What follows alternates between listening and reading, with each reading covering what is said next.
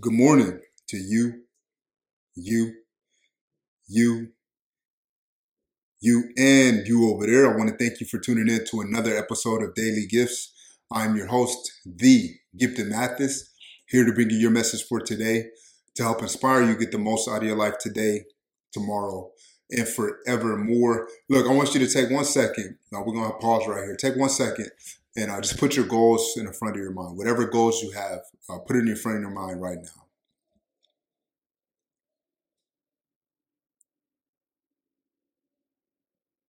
All right. So I also have some goals. I also share some goals with you. But if you're a person who is tired of setting goals, and you're tired of, you know, setting goals and not achieving them, I want to talk to you this morning. I also got tired of not achieving my goals.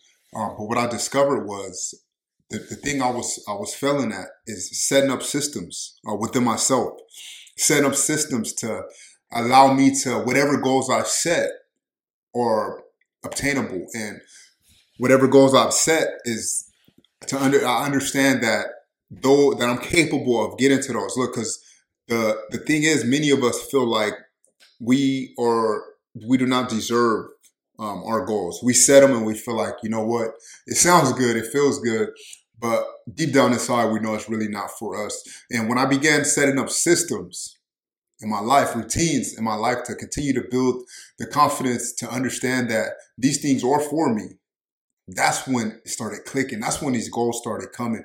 That's when I stopped running away when things get painful. That's when I stopped being distracted by all these other shiny things and knowing that, hey, these goals are there for a reason. These goals are there for me to obtain. These goals are there for me to be able to live out. And look, I had so many excuses on why I could not hit goals, from being in the 500s in the credit scores to have an excellent credit score, from, driving cars that were just broken down to being able to have the dream car that I like to drive and bless my wife with a beautiful car and have additional cars on the side to be able to live in top areas in San Diego, to coming from low income housing and, after that, even being homeless. All of these things taking place. There's so many areas that I can show you where I was, insufficient, that now I'm sufficient and I'm able to even give more, was because of the systems I started setting up in my life to be able to build the confidence to know that those things are put there for me. Look, my system is prayer.